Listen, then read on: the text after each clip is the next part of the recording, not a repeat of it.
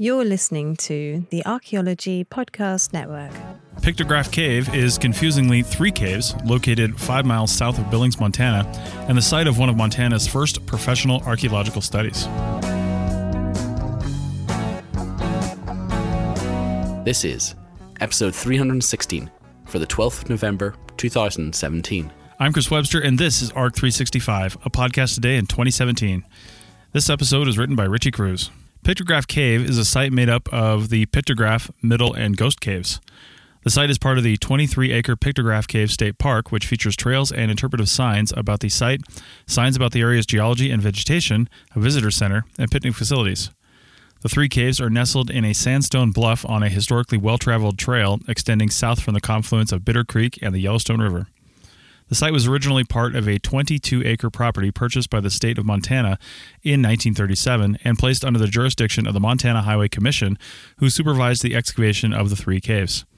The excavation was led by H. Melville Sayer of the Montana School of Mines. He eventually hired an archaeologist, Oscar Lewis, from the Glendive WPA crew to finish supervising the excavation, which lasted from 1938 through 1941. The site generated a high amount of interest among the public. There were over 10,000 recorded visitors during the excavation. This led to the construction of a visitor center and museum, which doubled as an artifact lab. Unfortunately, this interest waned during World War II, and the museum was broken into several times and eventually burned down. Many of the artifacts recovered during the excavation are still missing today, which is all the more tragic considering that over 30,000 artifacts, at least 20,000 animal remains, and the graves of 9 individuals were recovered over the course of the excavation. Radiocarbon dating has placed the earliest occupation of the cave at approximately 2,100 years ago. Pictographs of rifles also show that the site was in continuous use into the historic era. Along with the usual assortment of stone and bone tools associated with Native American sites, moccasins, arrow shafts, and basketry were also found.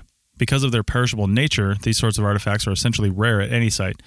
Jewelry such as pendants, bracelets, and beads crafted from seashells acquired from Pacific Coast Indians were also recovered at the site. Pictograph Cave, the only one with the actual pictographs in it, has 106 observed panels painted between 2,145 and 200 years ago. The panels depict a wide array of themes ranging from animals, warrior, and everyday objects such as rifles, which were originally drawn with a black pigment and painted red, white, and yellow.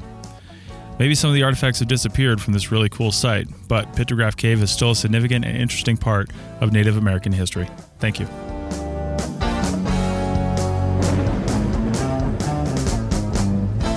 That's it for this episode of ARC 365. Please share this episode on your social media sites so others can have fun and learn about archaeology too. Please consider a donation to ARC 365 by sponsoring an episode for just $35. You can find the sponsor page at www.archaeologypodcastnetwork.com/sponsor ARC 365. Thanks and have a great 2017 with the Archaeology Podcast Network. The song Storm Diggin' was written, performed, and recorded by Steve Webster. This show is produced by Chris Webster and Tristan Boyle, and was edited by Chris Webster. This has been a presentation of the Archaeology Podcast Network. Visit us on the web for show notes and other podcasts at www.archpodnet.com. Contact us at chris@archaeologypodcastnetwork.com.